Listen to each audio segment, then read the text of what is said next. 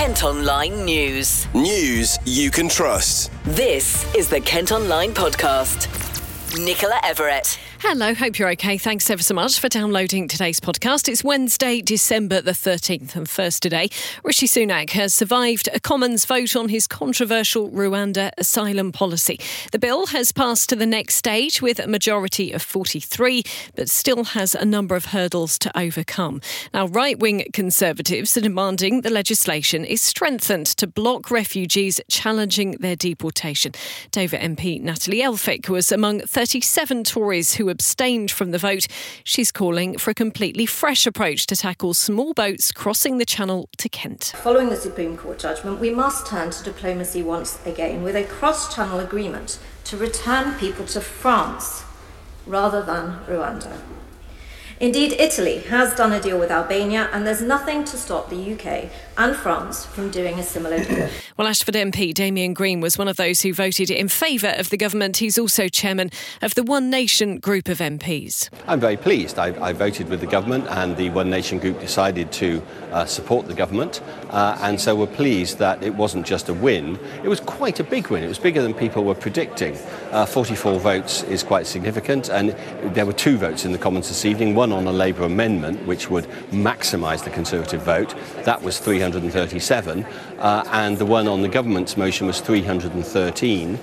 So that means 24 of my colleagues abstained. So that's, I think, less opposition than people were expecting. We would be happy if the government carried on with this bill. We think it goes right to the edge of what's acceptable in terms of meeting our international obligations and respecting the rule of law. So if the government says it's going to accept no amendments, then that's fine by us. I understand that others are saying they will put down amendments. If they do, then some of my colleagues in the One Nation group might well put down their own amendments to approve it. But I think in an ideal world, if I was the government, I would want this legislation to proceed unamended, except possibly in very minor ways, so that we can get it on the statute book as soon as possible. The Rwanda bill will move to the next stage in the new year. Elsewhere, 16 asylum seekers who crossed the Channel in small boats 3 years ago have taken the government to court over the way they were treated. They've complained about unlawful searches and items being taken or damaged. Lawyers representing the Home Office have indicated the claims are being disputed. Kent Online News. Next today, and police are investigating the death of a man following a disturbance at a property in Dover. Officers were called to Anstey Road on Monday night and found a man in his 60s with serious injuries. His death is being treated as suspicious. A man's been jailed for more than 10 years after being found guilty of sexually abusing a child in Canterbury. The victim came forward after it happened in February this year and has been praised for their bravery. 35-year-old Elliot Dobkin from Stamford Hill in London must serve 3.5 years on licence when he's released. A minute's silence has been held at Folkestone's game against Hastings in memory of a young boy killed in a suspected hit and run. 7-year-old William Brown was knocked down as he crossed Sandgate Esplanade a week ago. A 49-year-old man from Dymchurch has been questioned about what happened. Police are trying to track down a customer who disturbed a suspect during an attempted robbery in Paddock Wood. A man demanded money from a dry cleaning business on Commercial Road last week. They then ran off towards the railway station. Now, this is one of our most read stories on the website today. Bosses in Tonbridge say a leisure complex is not fit for purpose and should be demolished. The Angel Centre is currently running at a loss, and Tonbridge and Morling councillors have decided it would cost too much to fix it. They're now proposing to knock the facility down and build an entirely new one, and are considering a number of locations for that. Well, I've been speaking to Matt Borton, who is the leader of the council. The Angel Centres carries a lot of important facilities in Tonbridge. It's home to the gym, it's home to health and wellbeing classes, and lots of other different leisure activities too. But the building itself has seen better days, and I think that's very obvious to anyone who's been there. A lot of the facilities which were provided when it was built in the early 1980s are now no longer the facilities that people want in the town centre because they're just not being used as much. And so we've got to make an important decision, particularly given some of the upcoming maintenance work, about whether we actually look to refurbish it or whether we look to provide a state-of-the-art facility elsewhere in the town. And certainly given our very important targets to being carbon neutral by 2030 and our pledge to have carbon neutral leisure centres, the only way we can achieve this is by looking for a new facility. So let's talk importantly about the financial side of it. We're very aware about a cost of living crisis at the moment. We know it's very difficult for councils to make big decisions on how they're going to spend money. You had two options, either do up the one that you've got or build a new one. Financially, how does that work out? At the moment, there are some quite significant figures, whatever you do, whether you look to refurbish it or whether you look to rebuild a new one. The great advantage of rebuilding a new one is that you end up being better able to control the amount of ongoing maintenance costs you have once it's up and running. The problem with refurbishing the existing Angel Centre is that the costs which you have now would all continue to be there because you are simply retrofitting problems that have developed over the 40 odd years that it's been operational.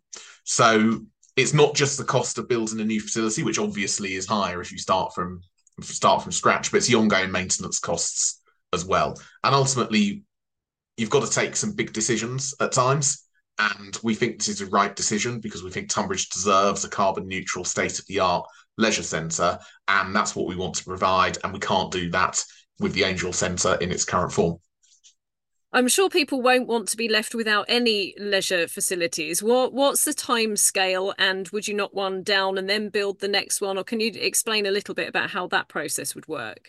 So another reason why we went with the option of rebuilding the leisure facilities on another site is because if we were to retrofit the current building, that would inevitably cause some disruption for people who use the Angel Centre on a weekly basis. If you're looking at a different site, then of course what happens is you can build that and the Angel Centre will continue to operate as it does. And then at a particular time, you will simply move from the Angel Centre to the new facility and you can repurpose the Angel Centre. So that way there'd be absolutely no disruption for users of the Angel Centre.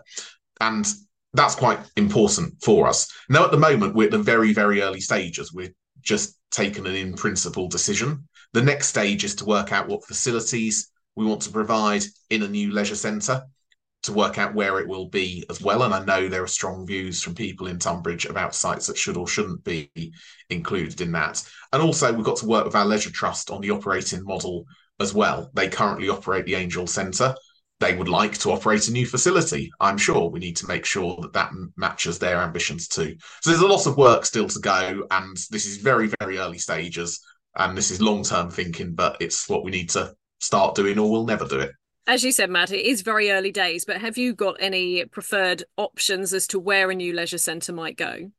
So at the moment, we're working with a company on an asset review of the whole of Tonbridge, and we're focusing on the east of the High Street, which is where the Angel Centre currently is at the moment, rather than the west of the High Street, which is where the miniature railway currently is. That's going to report to councillors in the first couple of months of next year, and that will present different options that you've got for dealing not just with the Angel Centre and the need to rebuild that, but also some of the other challenges that we've got in the town around land use and capacity and organisations that perhaps want or need new facilities as well. So there's a bigger piece of work taking place. The Angel Centre rebuild will be put into that as well, and councils will be making decisions on what they want to use these parcels of land for, because they're in fantastic locations and we've got a number of people and organisations chomping at the bit to use land for their particular purpose. So it's an interesting and exciting time.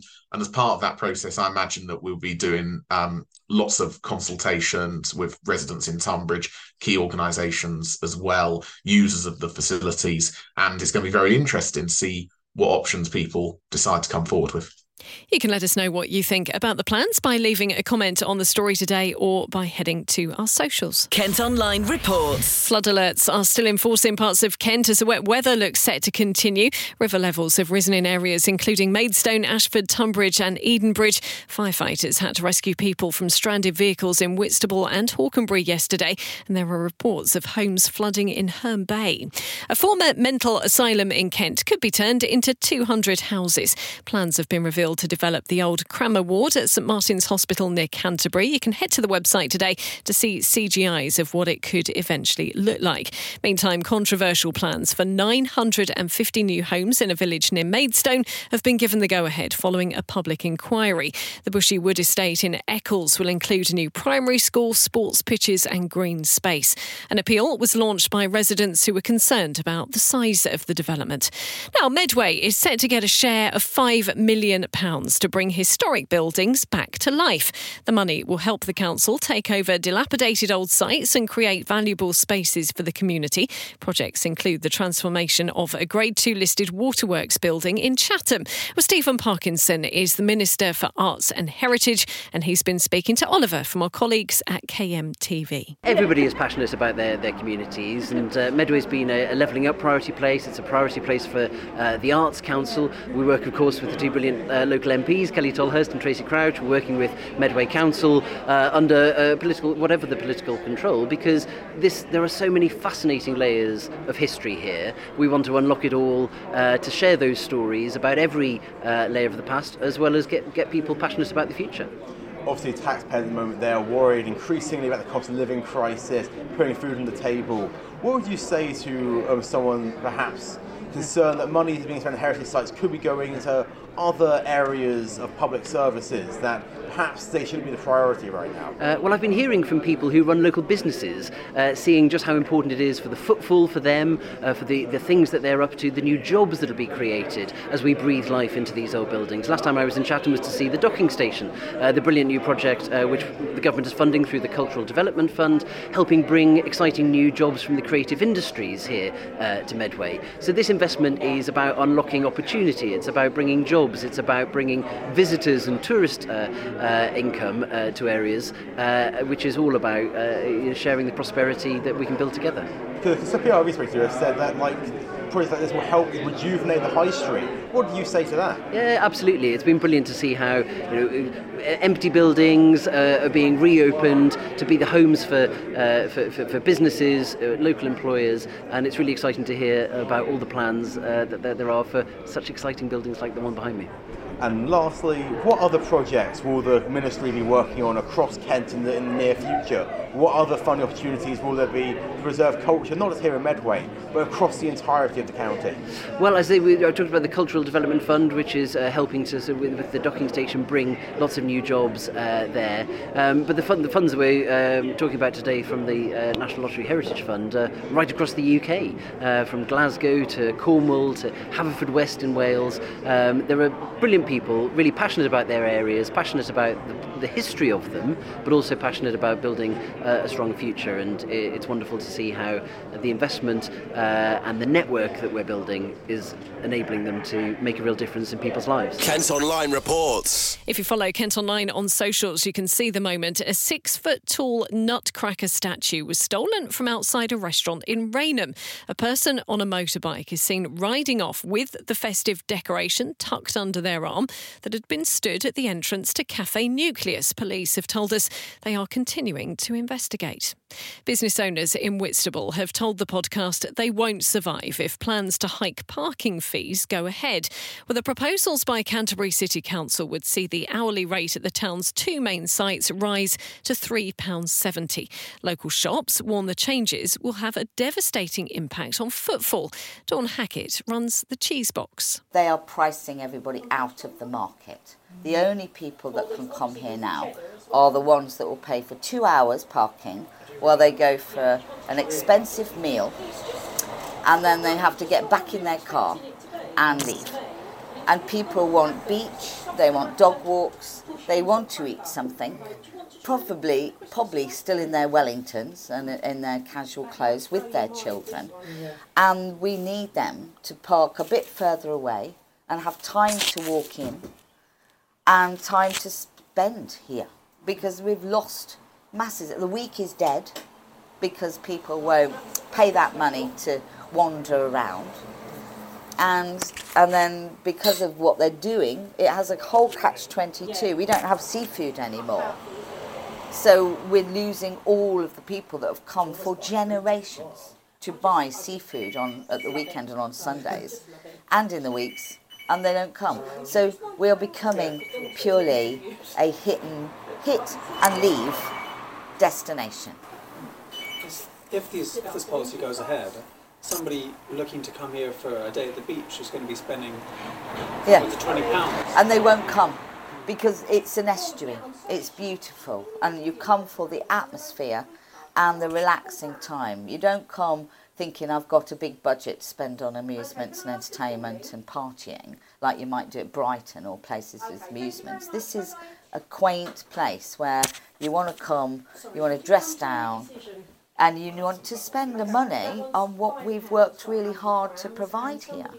You know, and people have always in Whitstable worked very hard to provide for local need. How much worse off do you think your business would be if this policy goes ahead? I won't survive.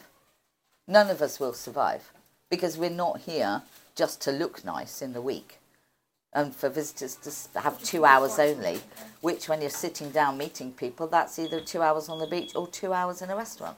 Now, the increase would generate an additional £410,000 in revenue. A public consultation into the idea is currently underway. Bosses of a fish and chip shop in Sittingbourne say they're losing customers because of a nearby road closure. SGN have been trying to fix a gas leak on the A2 at Key Street since November the 26th. Merino Fish Bars say they've seen a drop in profits as people don't realise they're still open. Well, SGN say they're trying to get the work done as soon as possible and are encouraging businesses to see if they're eligible for compensation. Kent Online News. A mum's had to resort to using a paddling pool to catch dripping water at a home in Deal. If you head to Kent Online today, you can see the pictures. Kelly Johnson says a ceiling at the property on London Road collapsed after water got in through a hole in the roof. Well, Sanctuary Housing were first contacted about it 2 months ago. They've apologised for the inconvenience and say they'll carry out the work needed as soon as possible. A petition against plans for a new bus route through Dover has been handed into Parliament. 700 people have signed it, urging the council to rethink the fast-track proposals which pass an historic church. Now, the area's MP, Natalie Elphick, who we actually heard from earlier in the podcast, has told the Commons why residents are so against it. I rise to present a petition submitted by my constituents in Dover and Deal who are concerned by the Dover fast-track proposals. This petition has attracted around 750 signatures, led by Father Leo Eler and petitioners and parishioners from St Paul's Roman Catholic Church in Maisonneuve Road, and it's supported by the Diocesan Bishop, the Right Reverend Paul Hendricks. This is a poorly considered proposal that will add to traffic congestion, disadvantage older and disabled people, damage local businesses and shops in the Dover town, and harm access to the church, including for weddings and funerals and the world-renowned Pilgrim's Way.